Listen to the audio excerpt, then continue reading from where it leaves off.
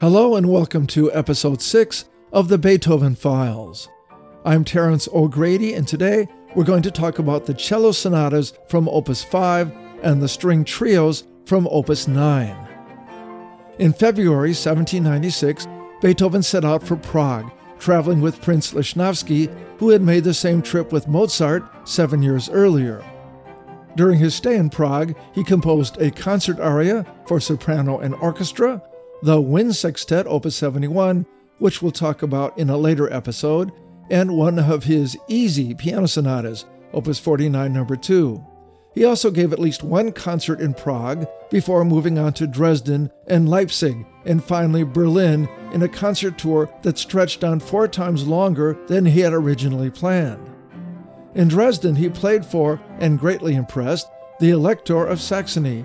Arriving in Berlin in May and staying until July, Beethoven made a number of important contacts, not the least of which were 2 famous cellists associated with the sophisticated musical court of Friedrich Wilhelm II, Duke of Saxe-Altenburg, who was an amateur cellist of some ability and who surrounded himself with some of the great cello virtuosi of the period, most notably Jean-Pierre Duport and his brother Jean-Louis Duport. The two made quite an impression on Beethoven, their unique abilities on the instrument opening his consciousness to a myriad of new expressive possibilities for the cello, possibilities which he was determined to take advantage of in these 2 sonatas, both of which were probably composed while he was residing in Berlin. Both are very worthy of examination, but we're going to focus on the first in F major. The slow introduction in 3/4 time, 34 measures in length and marked Adagio sostenuto, is very formal in nature. The theme is stately and dignified for the first several measures. The melodic movement merely outlines the tonic triad for the first 3 measures, first in a short 4-note motive employing dotted eighths and sixteenths, and then in an arpeggio up and more slowly down the chord, with the cello doubling the left hand of the piano. The next 3 bars repeat the first 3 up a step, but by measure 6, the cello has assumed a semblance of independence, and from that point on alternates with the piano in presenting important thematic material. The cello's first sustained melodic idea, which begins in measure 6, is, after an opening swirl of 16th notes, a relatively slow-moving, descending melodic phrase, presented initially in quarter notes against simple piano accompaniment, although it concludes with a decorative surge in rhythmic activity.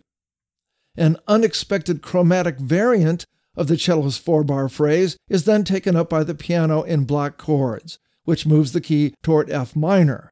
Let's hear that much.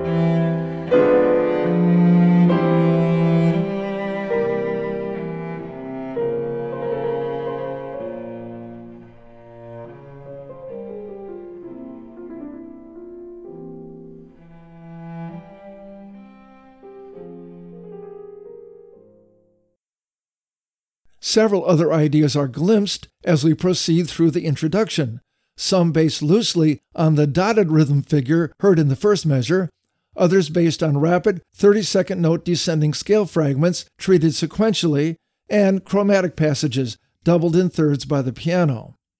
The piano dominates the activity for the most part, with more sustained but less conspicuous contributions from the cellist. Eventually, we encounter a cadenza-like passage in the piano, reinforced by sustained multiple stops in the cello, along with slow-moving, dotted rhythm motives. After a flurry of pianistic activity, the final measures of the introduction assume a more sedate posture before it comes to a close on the dominant seventh chord to prepare for the allegro section. Here we switch to common time and begin with a simple but catchy theme, starting with an embellished half note on the fifth scale degree and then moving down an octave, first via a descending scale line and then the drop of a fourth down to the lower C, which is itself embellished.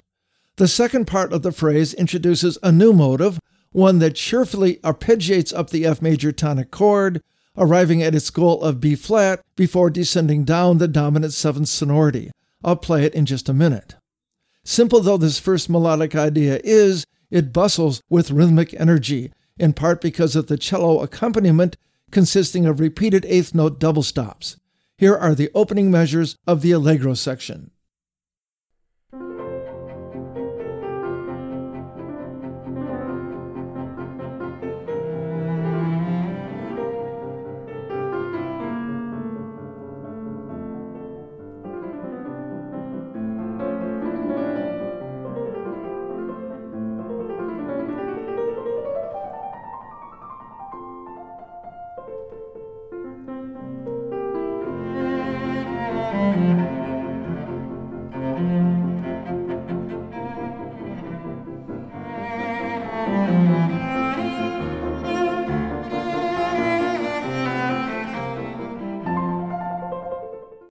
As you heard in my example, the initial four-bar phrase gives way to a second phrase that begins in a similar way, but then heads off on its own, moving briefly toward D minor while introducing new motivic ideas featuring conspicuous octave leaps followed by descending scale lines in 16th notes, an idea that repeats sequentially up a fourth to direct us back toward F major.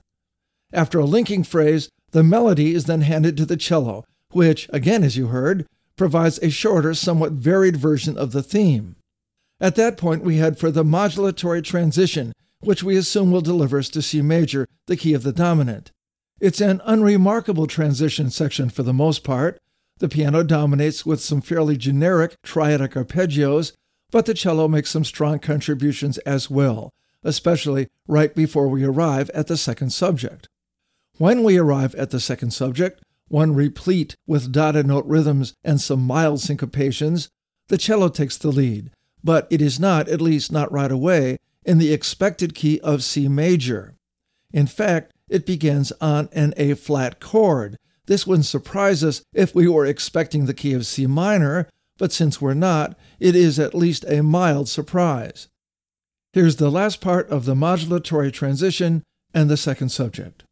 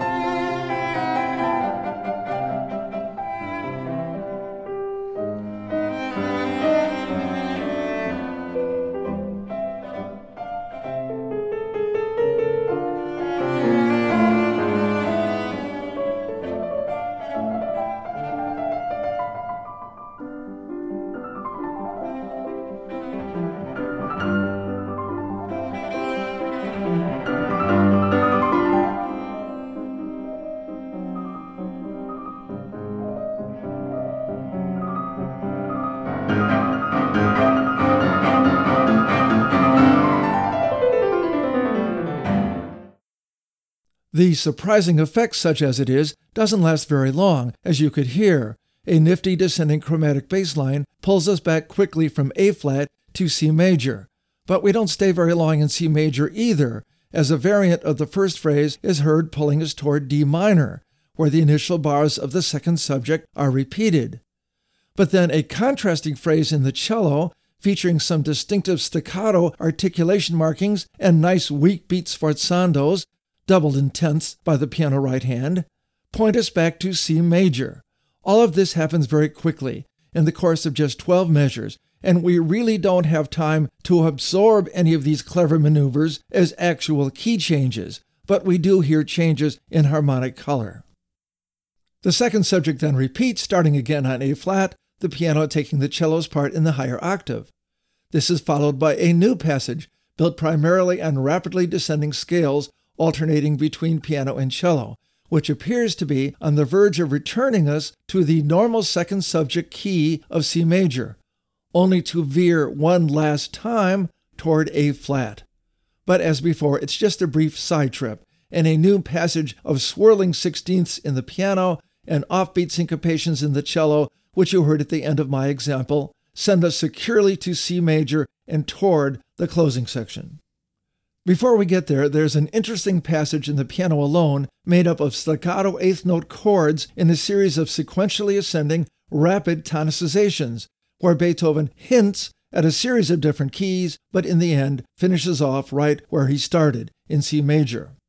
Here is that passage going into a more conventional closing section, featuring a new, more broadly conceived theme from the cello, which is then repeated in ornamented and varied form by the piano.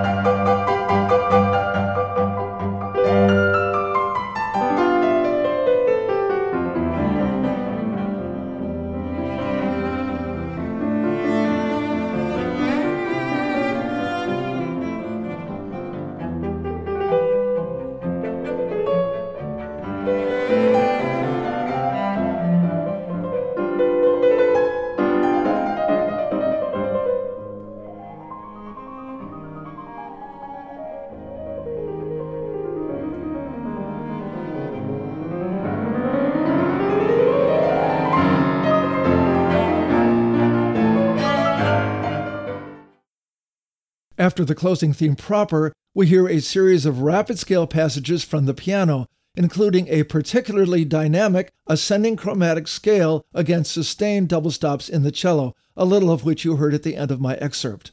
This leads to a dramatic passage laden with sforzando accents from both piano and cello, until we're finally introduced to a more delicate codetta theme.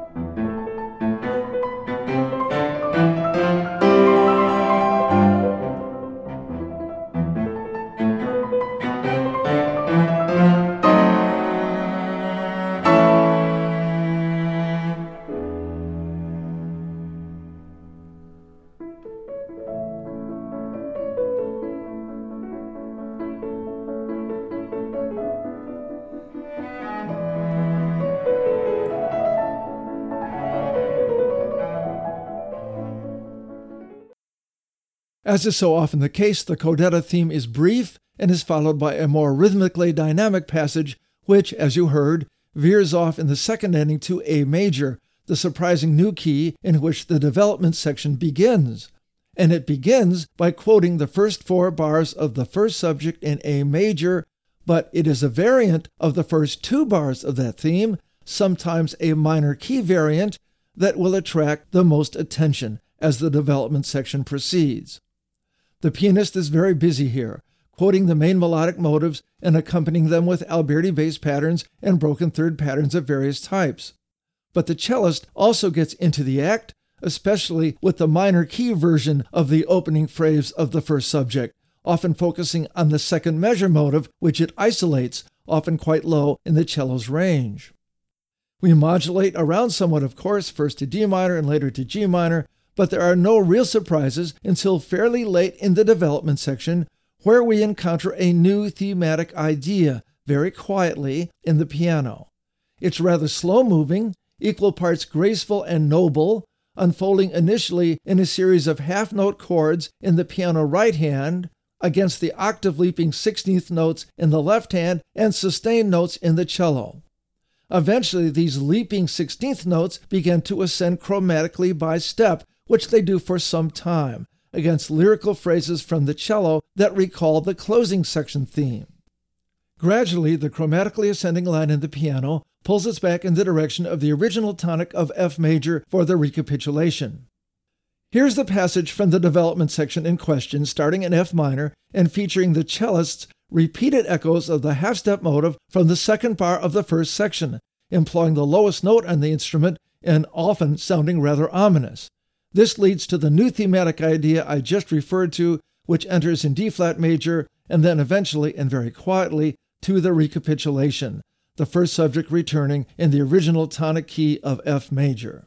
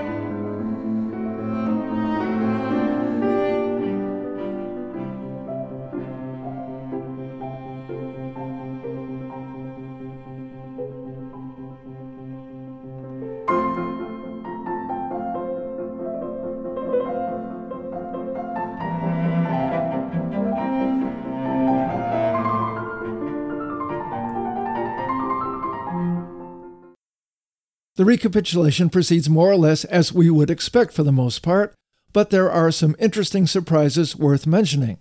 First, when we come to the recapitulation of the modulatory transition section, we now hear a variant of the new theme first heard in the development section.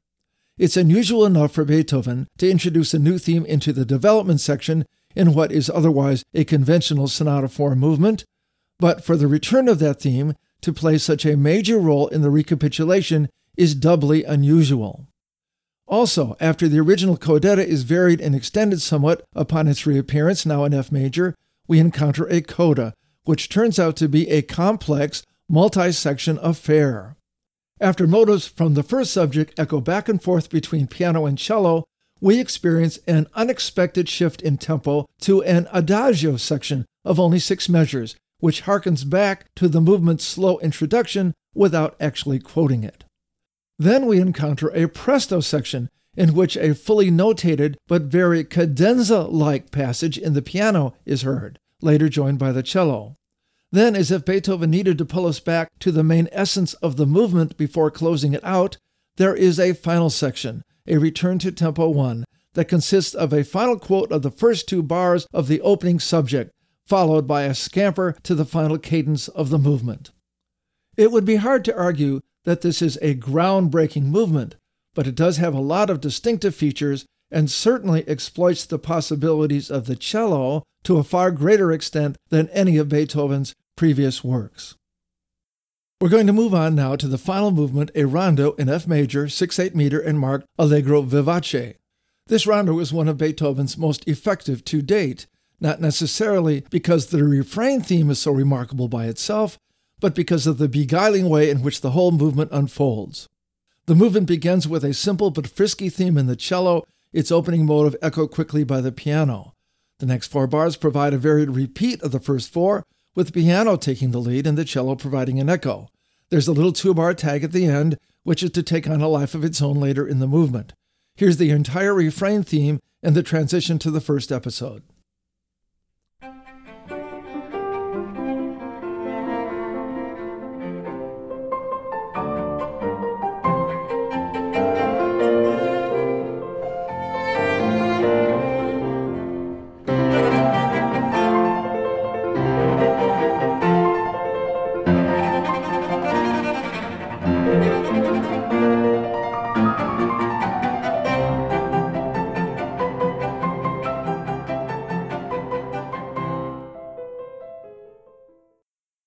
As you heard, the transition introduces a new 2-bar motive in the cello, but it's the flurry of 16th notes, mostly arpeggio-based, first in the piano and later in the cello, that really catches the ear.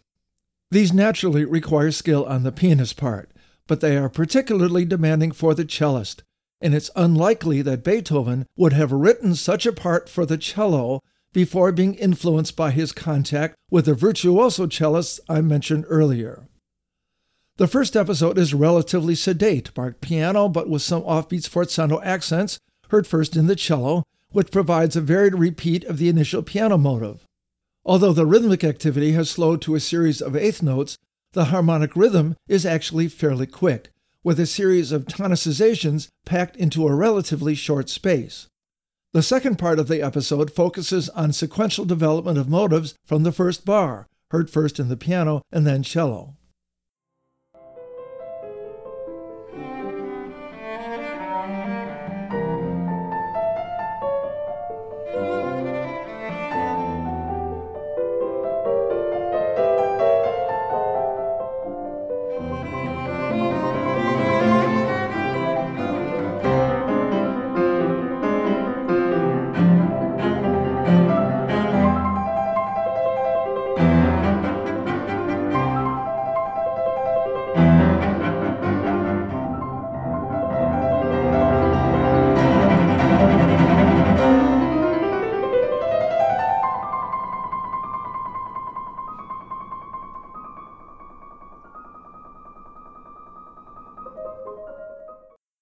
My excerpt carried us into the re-transition, the passage that takes us to a repeat of the refrain.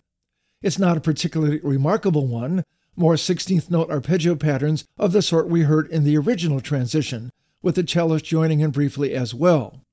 In the end, it turns into something very much like an extended ornamented trill by the pianist, which leads us quietly into the return of the refrain theme. By the way, that little glimmer of the refrain theme you heard in the piano right at the end of my excerpt wasn't actually the real return of the refrain. It was rather something of a false, premature return, not in the key of F major, the original tonic, as one would expect, but in A flat major. This sort of false return was not Beethoven's invention, but he uses it very effectively here. When the real refrain returns, the melody is in the cello, now echoed by the piano, and it holds a surprise. After cello and piano have presented the refrain theme, we then hear a minor key variant of it, which serves as the transition to the next episode. Here is the second refrain, with a lead-in from the false return in the piano and extending into the increasingly powerful transition featuring offbeat accents.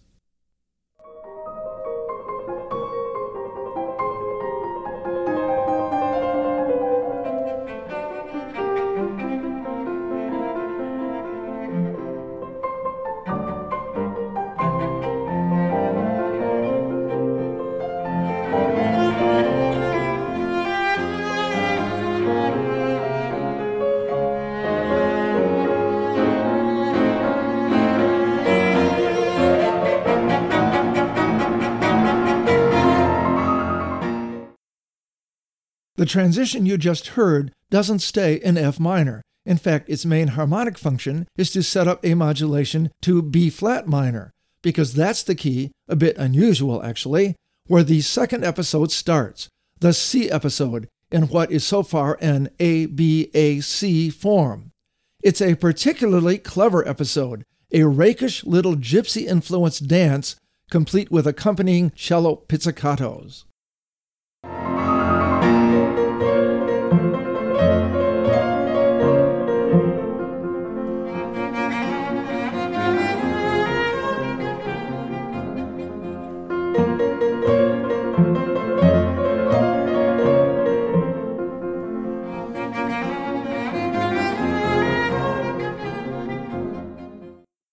That's just the first part of the episode. The second part begins in D flat major, the relative major of B flat minor, but later moves sequentially toward E flat minor and then again later back to B flat minor.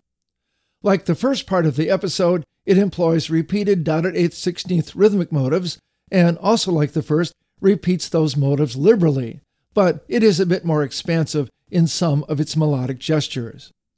Here's an excerpt showing this second part, the theme rendered first by piano and then in a variant by the cello, flowing into the retransition, which is made up initially of gentle piano arpeggios against cello double stops, initially in G-flat major, later in D-flat major. Eventually, the texture reduces to piano alone, and we hear what amounts to another written-out trilling passage from the piano, which leads us quietly to the return of the refrain.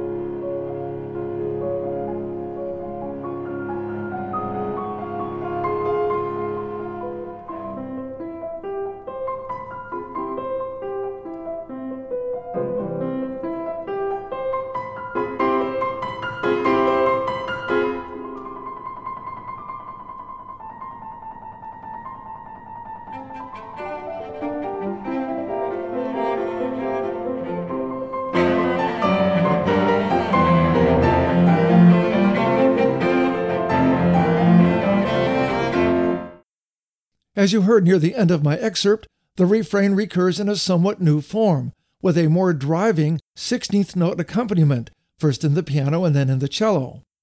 Following this varied restatement of the refrain, we pass into a transition that acts almost like a development section, combining some older motivic ideas with pumping 16th note octaves in the piano accompaniment.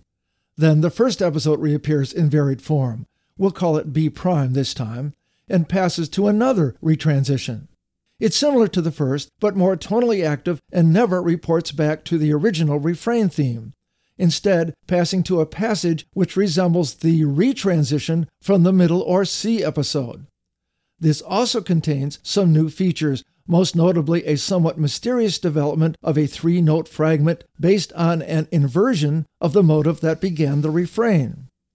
The actual refrain does eventually materialize again, rather quietly at pianissimo, harmonized by the piano left hand against a sustained trill in the right hand.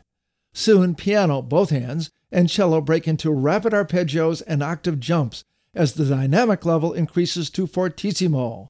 At that point we seem to have passed into a coda, where we hear fragments from the refrain theme and transition sections, often delivered with sforzando accents and pumping octaves in the piano left hand. The dynamic level doesn't remain consistently high. We occasionally drop down to piano, only to crescendo back to forte. But all of this activity seems to suggest that we're driving nonstop to the end of the movement. But that's not what happens. The tempo slows briefly, and fragments of the refrain melody are heard in block chords. We encounter a fermata, a brief reduction in tempo to adagio, and another fermata, the sort of tempo manipulation that reminds us of the first movement.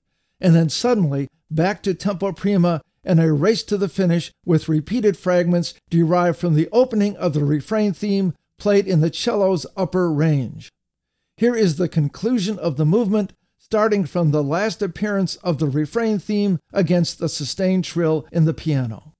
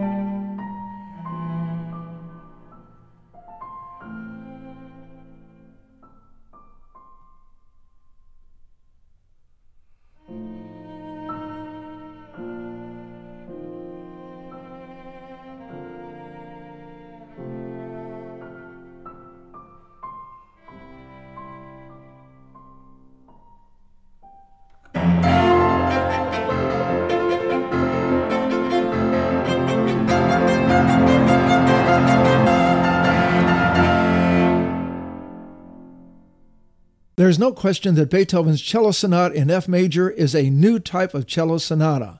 The cello almost completely succeeds in divorcing its activities from those of the piano's left hand, and has repeatedly provided with important thematic material not doubled by the piano, although sometimes shared with it. Furthermore, the material provided to the cello is often completely idiomatic to that instrument and seldom a mere replication or even adaptation of the sort of figuration patterns usually assigned to the piano. To the contrary, the cello often exploits important thematic material on its own terms and in a style far more suitable to it than to the piano. We're going to turn now to the string trios, a genre which was, by the late 18th century, not always taken seriously as a vehicle for a composer's most serious thoughts, compared, for example, to the more prestigious string quartet. Although Mozart and Haydn had both contributed to the genre, string trios were fading in popularity by the 1790s, and Beethoven never composed another one after beginning to work on his string quartets. The Opus 9 trios were not Beethoven's first published trios.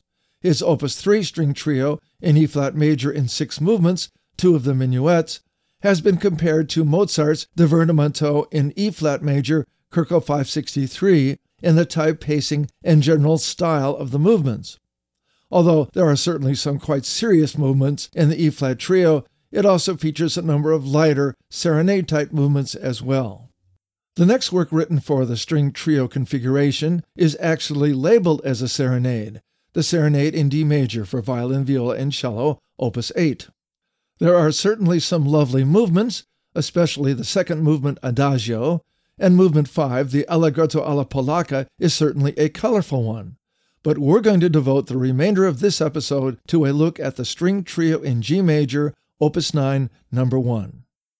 Beethoven is known to have thought very highly of the Opus 9 string trios, published in 1798, and he dedicated them to a favorite patron, a Russian general then living in Vienna. These string trios have also been seen by historians as generally more substantive works than his early efforts in the genre. The thematic material is, generally speaking, more complex, and the development sections within the sonata form movements more elaborate. The independence between the parts for these new trios and the overall virtuosity of each part has also been the subject of commentary.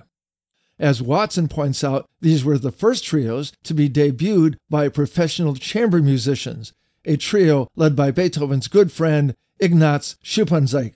The first movement of the trio begins with a slow, stately, fortissimo introduction marked Adagio, its opening measures descending a G major triad beginning on the third of the chord. After a 16th note passage that gradually works its way down to the lower tonic with a decrescendo, the mood changes somewhat, with a series of almost coquettish staccato passages based on 16th notes in the violin, answered by 3-note arpeggio motives in viola and cello. The introduction takes on a little more serious tone a few measures later, when a sequentially repeated passage tonicizes A minor and threatens to tonicize E minor. But the last maneuver is just a feint, and following this, the coquettish mood is re-established until the end of the introduction, which concludes with a sustained dominant chord and a flippant little scale line that pauses on a D sharp. Here is the entire Adagio introduction.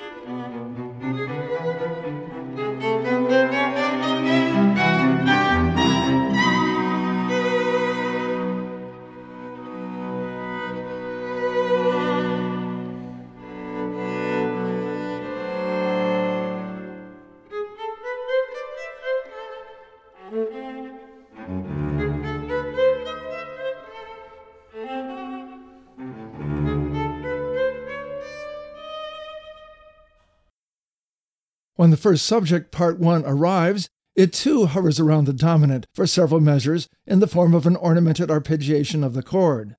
Even when the tonic is finally reached, the first part of the first subject still seems strangely hesitant and even disjointed, alternating G major scale lines, arpeggios, and large dramatic leaps of 2 octaves or more.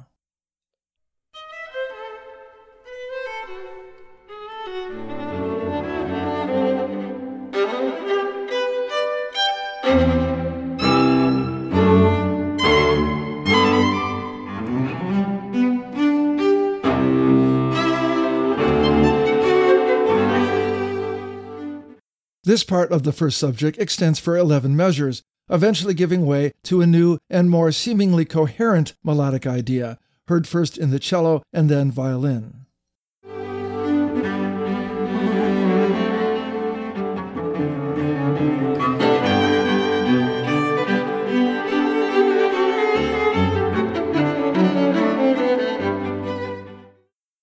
This new idea, the second part of the first subject, is quite distinctive, most notably because of its characteristic rhythm and trill on the third beat of the second measure.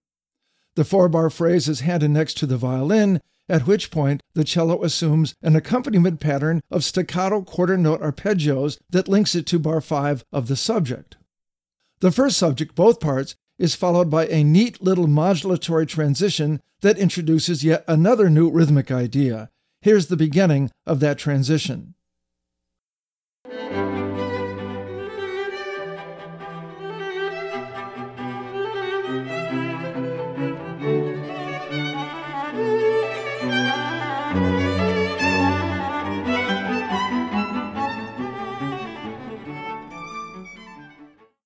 This transition begins to undermine the original tonic key after 4 measures, but it takes a full 14 bars before coming to a cadence in the new key for the second subject.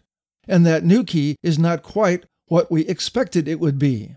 The second subject opens in the minor dominant and is again notable for its distinctive rhythmic identity and block chord texture, as well as its constant staccato articulations.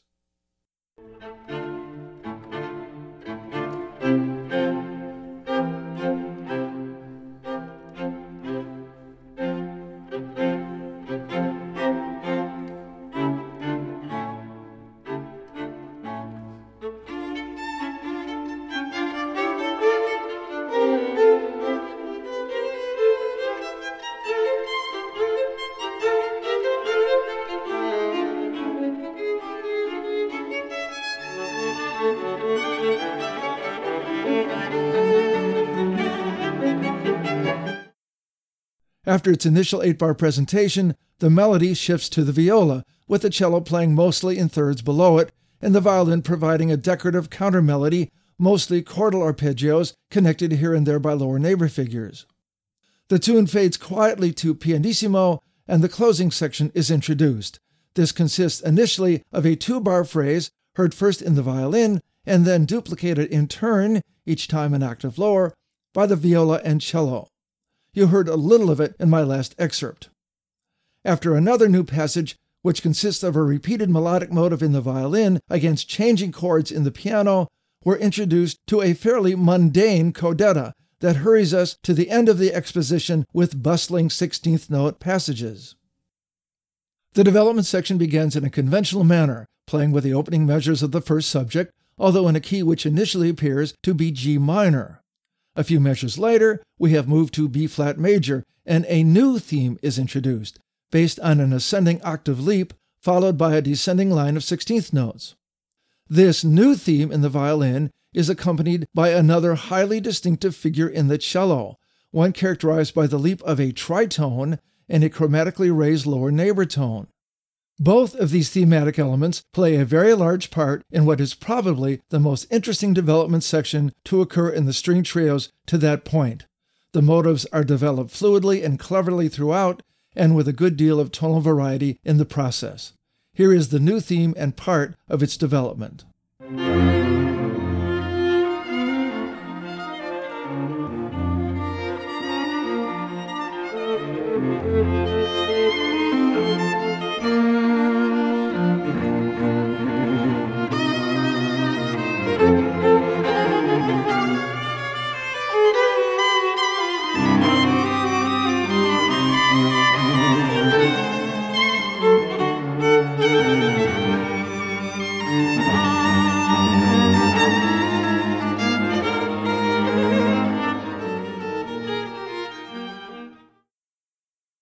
After developing this new idea for a while, Beethoven brings back the second and most distinctive part of the first subject for development, one in which all three strings participate actively.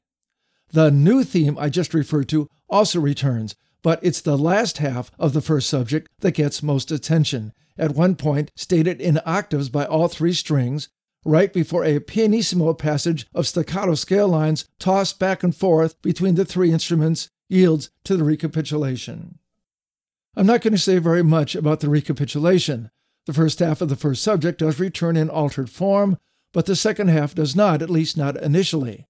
The distinctive minor key second subject now returns in the tonic minor, modulating briefly to the relative major as it did in the exposition, and the closing section and coda both appear in the original tonic of G major. There is a coda, and it does have a few tricks up its sleeve. The first subject is quoted again, but cut short, and we veer toward G minor. Then, in the unlikely key of E flat major, the second half of the second theme, which had been missing previously from the recapitulation, once again makes its appearance and dominates the action for 8 measures. After another very clever chromatic modulation back to G major, the remainder of the coda satisfies itself with a series of arpeggios and scale passages, occasionally evoking the first half of the first subject, a thematic element relatively neglected up to this point. Still, considering how imaginative the development section and initial section of the coda had been, the conclusion of this movement must be heard as a little bit of a letdown. The second movement, marked Adagio ma non tanto e cantabile, E major and 3/4 meter, combines, like some of Beethoven's other slow movements, aspects of both rondo and sonata forms. We'll talk about it initially in terms of a slow movement sonata form. The opening 4 bars of the first theme, marked piano, flow languidly in eighth note triplets between the 5th and 3rd of the tonic chord, with a leap of a 6th on the 3rd beat of the first measure lending a distinctive touch. Starting with bar 5, the melody is varied, still unfolding largely in triplets, but now with prominent leaps of a 5th on the 2nd beat, while the dynamic levels swell and then retreat. By measure 9, the original melody is handed to the viola, harmonized by cello, against which the violin supplies an elegant, decorative countermelody, which is then echoed by the viola, and which takes us to a lovely modulatory transition characterized by some poignant dissonances.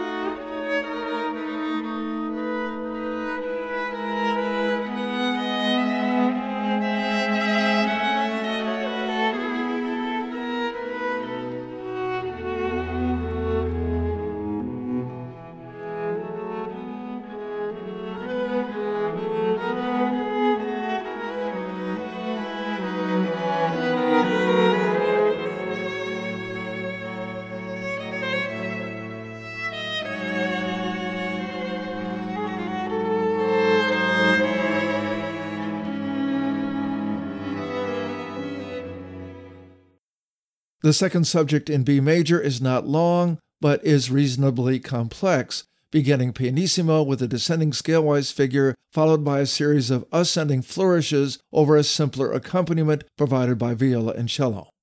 Soon the flourishes are extended to longer, undulating phrases, which take us into the next transition. You'll hear a little of that at the end of my excerpt.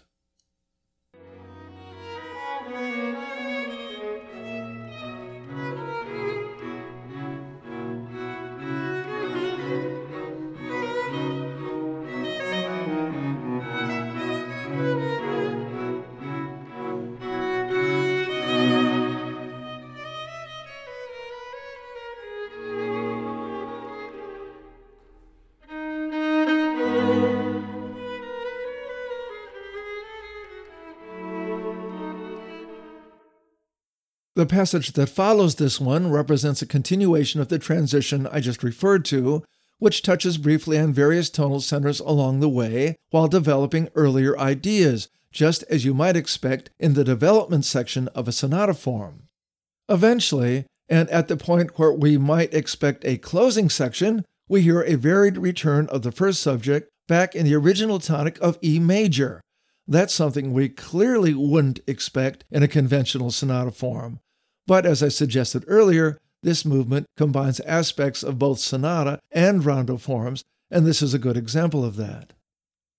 After a variant of the original theme recurs, and the brief transition that follows it, we hear another new melodic idea in a new key, G major actually, which could be interpreted as the middle episode of a rondo.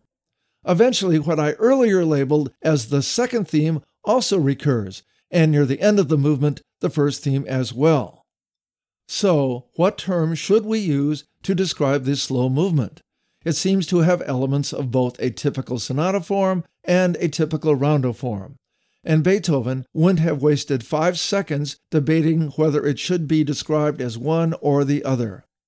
I'm not suggesting that this sort of ambiguity as to form is unique to Beethoven's approach, but I am suggesting that, short of completely violating his audience's expectations, he was not, even at this fairly early stage in his career, afraid to mold individual movements into any shape which he felt the musical materials required.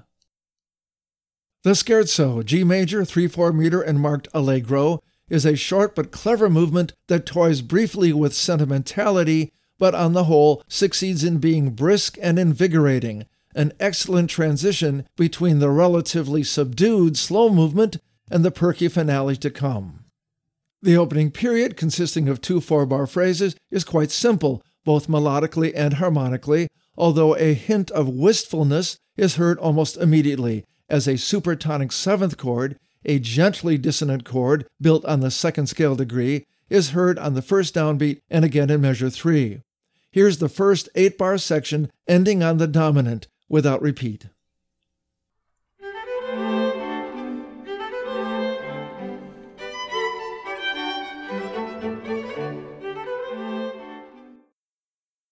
The second, longer section begins with a transposed variant of the original theme in viola and cello, sequentially repeating the first 2 bars to maneuver first toward A minor and then C major. Against this, the violin invents a new attractive contramelody that soon traces a strong descending chromatic line which eventually pulls us back to D major. Then, after a repeated 2-bar tag based on an inversion of the opening measure, we return to a variant of the first theme that takes us to the end of the section. Here is the second section without repeat.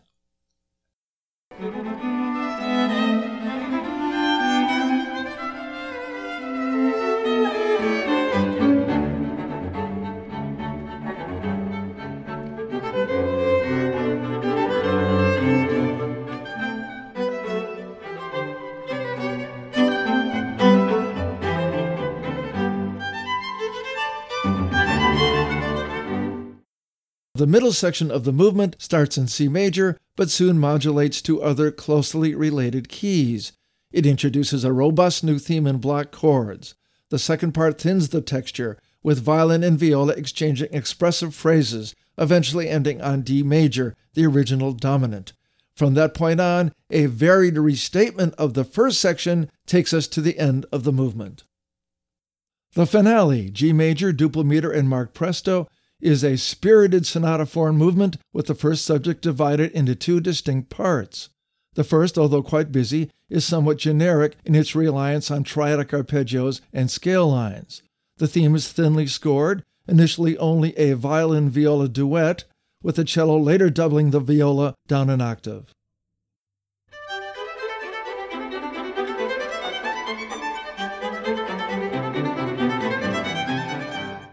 The second part of the first subject, while short and simple, is quite a bit catchier and more distinctive.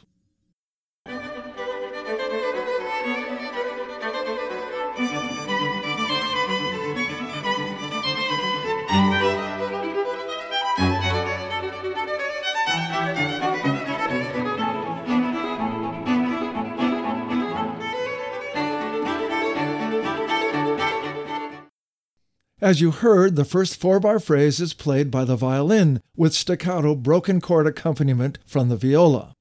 The violin then repeats it an octave higher, doubled at the original octave by the viola against slightly different broken chord patterns in the cello. After a total of 16 bars, both parts of the first subject, we are launched into the modulatory transition, a bit of which you heard at the end of my excerpt.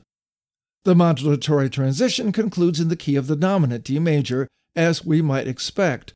But what comes next is unexpected. The second subject appears not in D major, but for all intents and purposes, in B flat major.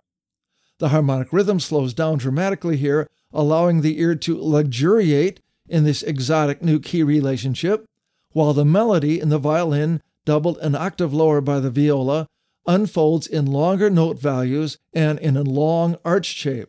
After 5 bars, the F natural within the B flat major chord is raised a half step to F sharp, and the key is instantly transformed to D major, the normal key for the second subject. But just 2 measures later, Beethoven reasserts the key of B flat major, and the second subject melody is presented there again, although it again reverts to D major at the last second.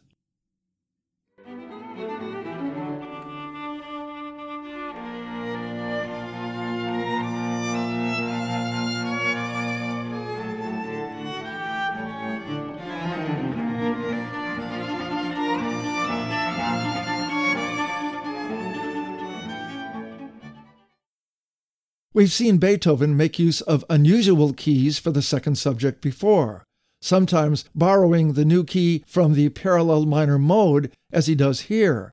In the key of G minor, B flat major would be the obvious choice for the second subject. In the key of G major, it isn't. But of course, he does end up through something of a last-minute maneuver in the correct key of D major. Just as the second subject contrasted highly with the first in terms of overall style, so does the closing section contrast with the more broadly lyrical second subject. It's made up of a continuous flow of staccato eighth notes, first in violin and viola, and later joined by cello, starting at piano but immediately crescendoing. Initially, these eighth notes follow a rather distinctive intervallic pattern, down a perfect fourth, up a step, then down a third. The violin harmonized by the viola below in a repeated pattern of sixths, fifths, thirds, and fourths. It's not identical to the opening bars of the first subject, but it certainly seems inspired by them.